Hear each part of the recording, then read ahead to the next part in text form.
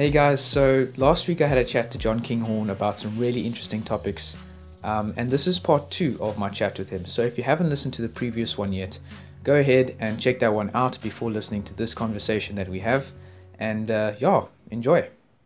Yeah, I mean, I totally agree because something like what Steve Irwin did, he had, as you said, he had a totally different approach to David Attenborough in sharing nature with the world and, guiding people and showing them this whole new world of nature and, bringing them into their lounges and stuff. But I mean, he had the opportunity to educate people about this stuff, and that was his way, and he was flippin' brilliant at it. I mean, his way he just interacts with everything and says, "Oh, look at this flippin' awesome snake," and it was so enthusiastic, and it's a totally different way of doing it to David Attenborough, yet, and I think they both have different effects on what people think afterwards.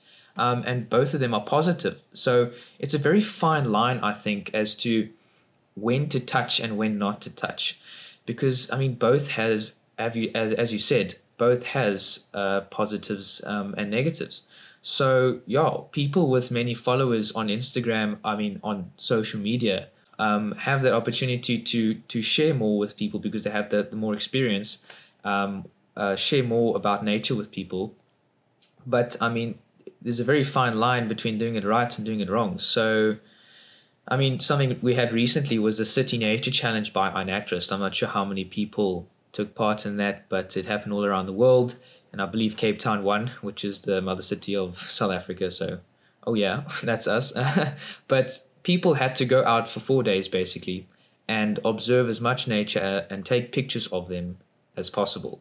So, I mean, getting up close to animals was a must. You have to get close to it to take a photo, and that involves picking up a lizard and taking a photo of it. You want to get that good shot to show the proper details, and certain species of animals and birds have to be taken up close to try and get that little detail. Maybe the bill color is different, and that's the only way to differentiate the species. So you need to get up close and interact with the species more so than if you're just going to let it be. So that was that event must have had some good and bad impact on the environment, but perhaps it had a greater impact on the good side than the negative side, because iNaturalist is a community and a database collecting information and data about nature and ecosystems in general. So it's a very fine line, as I said, and I think people like herpers as well. They pick up snakes, they pick up lizards to show people what it's like, and you get these great, awesome, well-known herpers on social media who post pictures of snakes in their hands to show the world what it's like and them interacting with it to educate people. But then people might think, oh, I can do that too, and they go pick up worm slung or a Cape Cobra, as you said, and get bitten, and it's like, oh no, but that big shot did it, why can't I? So it's something that definitely needs to be discussed further, I think, and a lot more can come out of this topic. Yeah, no, 100%. So, yeah, I mean, I think, at the end of the day, I think you and I are on the same page in terms of, what we believe is a great opportunity for people, or these so-called influencers, like I labeled them in my query that I posed on my Instagram story. They have a great platform, and they have the opportunity. They don't have to use it as an opportunity, but they have the opportunity to, punt a conservation message. And, at the end of the day, I would obviously encourage everybody, if you don't have to pick up something, don't pick up something, rather don't mess with wildlife if you have the opportunity not to. But you know what, if you are going to be, if the aim's to put out content and stuff like that, don't do it just so that you have a rad looking post on the gram. Don't do that. Rather use it as an opportunity to, instead of trying to rack up the likes, use it as an opportunity to punt a conservation message. Use it as an opportunity to bring to the attention, more details about a specific species. turn it into something educational, not something to showboat the fact that you have the ability to pick up, venomous snakes, as an example, or that you're handling birds whilst busy bird ringing, stuff like that. Rather, use your platform, and I think that was my whole main thing is, influencers have these platforms, and if they want to get into close contact with wildlife, not to do so to rack up likes, but to do so to punt a conservation message. So, I think if people do that and they tread, on the right side of the line that we spoke of, that fine line, I think it's good. And ultimately, the more people you can educate, the better. Yeah, no, it's really interesting. I'm so glad we brought up that topic. But another thing I've really been bursting to talk to you about is I want a guided tour in Gauteng for when the Birding Life was having a Christmas competition. This was even before I was the host of the Birding Life Youth podcast, so this was a while ago. And I want a birding guided tour by you and Tony from Expedition Birding in Gauteng. So I haven't had the opportunity to get up there yet, but I really want to go birding in Gauteng, as I said.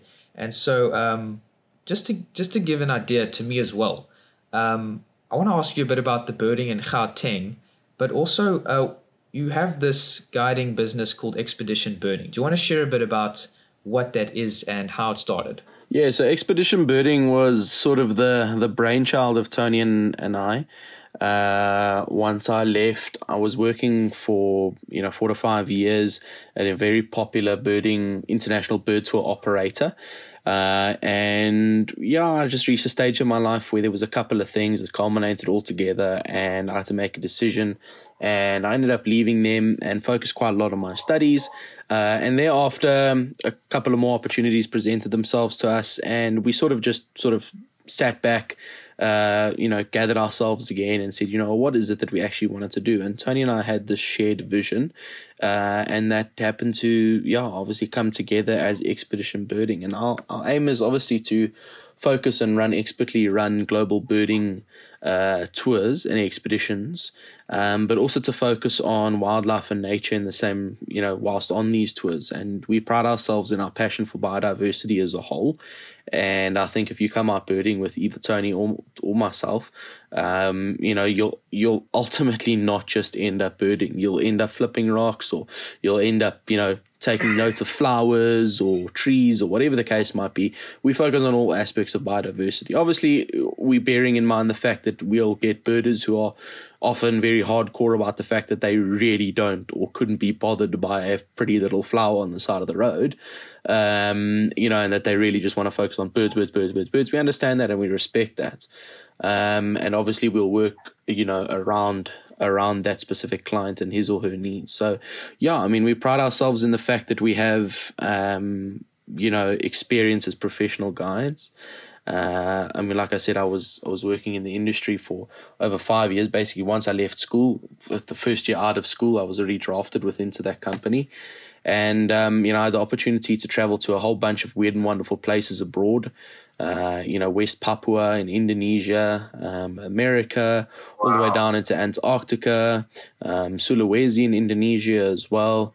I myself, in my own capacity, have been across to China quite regularly and into Australia. So it's really, we've had the opportunity to travel abroad, and we've gathered experience based on that, and we have a passion for global birding. And we pride ourselves in the fact that we'll be able to put together, some incredible tours for anybody who might be interested, and provide them with a quality experience, which they will hopefully not forget and will remember for all the good reasons. So that's how Expedition Birding started. And obviously COVID has been interesting, but we're riding the COVID wave, and hopefully we'll come out at the end of the tunnel and be better off because of these interesting and hard times that we're being put through. So I have no doubt we'll come out better at the end of it all. And then, obviously, in terms of Gauteng birding, we're very excited to have you join us when you get the opportunity to come up here. Yeah, man, I'm super keen to finally get up there and tick some species for my South African list. So, yeah, tell us a bit about the birding in that area. Yeah, so like I was saying at the beginning of this podcast, this Watergauteng area is incredible. Here within the Watergauteng area, we refer to this Watergauteng area is the area sort of, if you had to take the center points of Pretoria and Johannesburg respectively, and basically, give it 100-kilometer radius around each of those center points, it forms this two overlapping circles and basically a figure of 8. And that's the area we refer to as the wider Gauteng area. And on a yearly basis, birders set out to participate in this wider Gauteng challenge. It was one of the first challenges to have ever been started. Now we have the wider Cape Town challenge, 150k challenge, I think it is, or something. We've got the Garden Route challenge, we've got the Zululand challenge, we've got the Overberg challenge. The challenges everywhere. You can exactly, yeah. But way back when, the Wider Gauteng challenge was the first challenge that was ever started. And so it's basically the real OG of these birding challenges. And, it's basically a good total in the Wider Gauteng region on a yearly basis is anything in excess of 400 species. But I know there are individuals who end up, I think the record is 456 species or something like that. But yeah, I mean, that's within a yearly, a yearly period. In summer, depends on where you go, but anywhere in the northeastern and western parts of this wider Gauteng region, in the heart of summer, you'll probably end up with ease getting over 150, between 150 and 180 species in a day. If you go down into the southeast, you're probably looking at anywhere around 120 species in a day. And, even just birding in and around Johannesburg and Pretoria, you'll probably get yourself between 60 and 80 species in a day, I guess. And that's just like suburban garden birding with an occasional dam or stream or whatever thrown into the mix. So it can be very, very productive. And of course, we have some of our local birding big day teams that participate. I believe it was last year. I think it was last year. Yeah, last year. We participated in birding. I think it was last year or the year before. I don't know. It's time has just flown. Anyway, one of the recent years. This is what happens when you approach 30. This is what happens when lockdown comes. I know, yeah. So one of these recent attempts, I think it was last year, but anyway, we did the challenge and the birding big day. And I mean, we recorded 303 species in a day. So I mean, it's ridiculous. I mean, I think I better get myself a new checklist for South Africa before I come up to you guys. Yeah. So no, the birding is ridiculous. And obviously like 60% of those are all on call because it's, typical birding big day rules.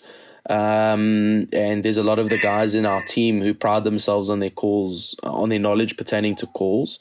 And we put a lot of hard graft in learning our calls for the area. And obviously, we are guides. A lot of our guiding takes place within the area that we do our big day route on. So, we're familiar. We spend a lot of hours. I think in the build up to the day where we got 303 species, I think I'd done back-to-back day trips there for like the past 3 weeks in the build up to that specific day. So there were small things like there was a pair of red-throated wrynecks that were busy nesting in some blue gums in some dodgy little abandoned farm settlement. And, the only reason I found that was because we'd been guiding there, a couple of days prior. And, every species counts on a day like a big day. So it was small things like that assisted with the recceing. And, ultimately, in a nutshell, I can sit here and talk for hours about the Wider Gauteng area. But it's amazing, it's incredible, and it's underestimated. In terms of, people think Joburg, Pretoria, not a lot of birds, it's a city. At the end of the day, the minute you get abroad and away from that, and I mean, these places are like 30 to 40 minutes away, respectively, from either Joburg or Pretoria, you get into some hotspot birding areas that absolutely pump. So, it's incredible. Well, maybe instead of sitting here for hours and talking about all the spots, how about do you perhaps have a couple of hotspots that you would recommend or could share as to what you think people should be going to see in Gauteng, or maybe some highlight species that people should look out for? Yeah. So it depends on what season. I would definitely suggest one of the most common places or most well-known places that people visit in summer specifically is this road called Zaagheilsdrift Dirt Road, which ends sort of on in the town of Gomo. And Gomo is basically translated into cow. And that's because there are just cattle everywhere, though. So, yeah, Gomo and the Zaagheilsdrift Road. Gomo is basically it's the Platrivier floodplain. And it's this massive floodplain, and in summer it gets really, really good with stuff. I mean, just this February, March now, there was absolute pandemonium in that area because there was breeding striped crakes. There was one of the handful of records of streaky-breasted flufftail in South Africa. You know, there were birds breeding and calling there, which was mind-blowing. You know, so it was really, really, really, really productive. There was a black cuckoo that was recorded calling there. Nobody did see it, but it was recorded calling. So yeah, Zaagheilsdrift and Gomo was amazing. The areas around Rustenwinter are also fantastic. That's sort of directly north of Pretoria, and then going more eastwards, Mkombo Dam is fantastic. It's also an OG. It really is. It's a very popular area to go birding in summer. Fantastic for passage migrants, waders that might stop there. Grey plovers, Caspian plovers. There was African skimmer there earlier this year as well. There's been gullbill tern there. There's been golden plover there. I believe American, maybe. I don't know. I'm speaking under correction. It was a while ago. But there has there has been a golden plover there as well. Pectoral sandpiper, lesser jacana has been there. So it's a very, very, very productive area. Moving further east, Wilge River Valley and the Vlakte grasslands are also firm favorites of mine. Moving into the southeast, the Devon grasslands, Suikerbosrand Nature Reserve, all fantastic spots to go birding in. And then, I tend to, for some obscure reason, avoid the southwest of our region. I think it's because most of the birds one can find elsewhere. But I think if people spend a lot more time in those areas, they'd probably end up turning some or other weird and wonderful stuff, up as well. The areas around Hartbeespoort Dam and the Cradle of Humankind, stuff like that. Those areas are all good. It's grassland predominantly, and they're all good for the likes of like Coqui Franklin, white-bellied bustard. Those are all still relatively good birds for birders, and they're still great destinations to go to nonetheless. So yeah, I definitely say if birders are here in our area within the summer months, they need to target the northeast, western and northern sections of the region, whereas if they were here in winter, their best bet is probably to tackle sort of the southeastern sections, areas around Suikerbosrand and Devon. We get a lot of altitudinal migrants that come through as well. At Suikerbosrand just the other day, there was yellow-breasted pipit and sickle-winged chat that got picked up as well. Again, birds moving down from extremely high altitudes in the Drakensberg and obviously coming down to slightly less higher altitudes in and around our southeasterly part of the region. Black harriers come in, blue cranes come in good numbers, and there's this stalwart wattled crane that sticks with the blue crane flock every single year. And they also come through as well. And we've even had occasional records of bush blackcap in winter as well. I twitched one, I remember in my matric year.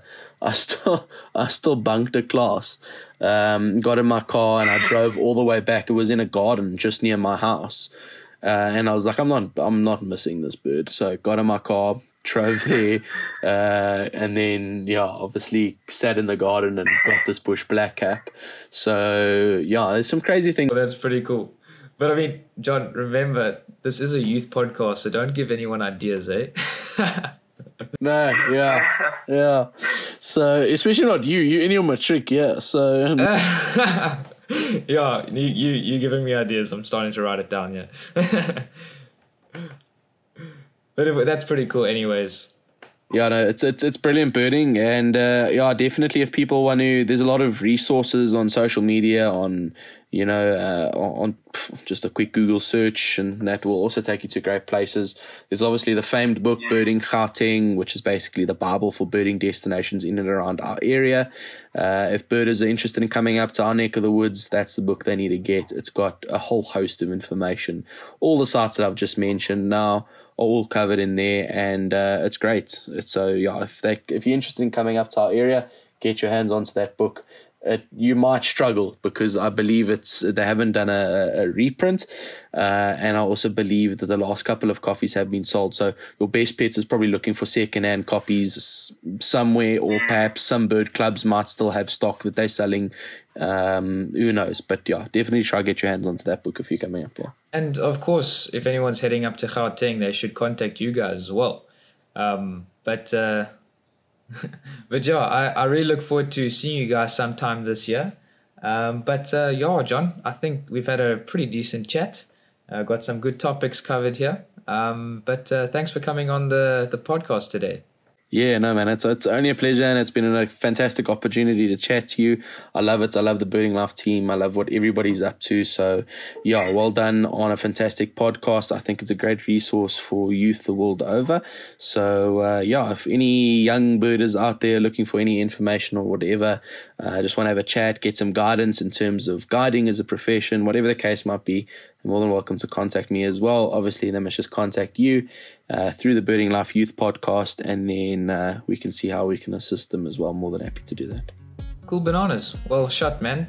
I hope to see you guys sometime this year. Maybe go out birding. Thanks for listening, and remember you can check out the Birding Life on all your social media platforms and your preferred podcast players. Until next time, happy birding.